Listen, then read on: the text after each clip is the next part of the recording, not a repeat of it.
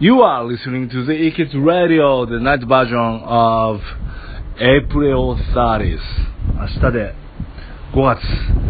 まあ、伸びそうだけどね。みんなで頑張ろう、ここは。で、夜、ちょっと遅くなったので、Good night だけではなくて、寝る前に、Sweet Dreams。複数形です。Sweet Dreams。寝る前に Good night の代わりに言ってみてもいいし、プラスで Good night, Sweet Dreams。いい夢見てねっていう感じです。まあ本当はちゃんとした眠りにつけば夢見ないぐらい深い眠りなんだけど、まあまあそういう細かいことはいい。Sweet dreams tonight too. Alright everyone, see you tomorrow. I love you all.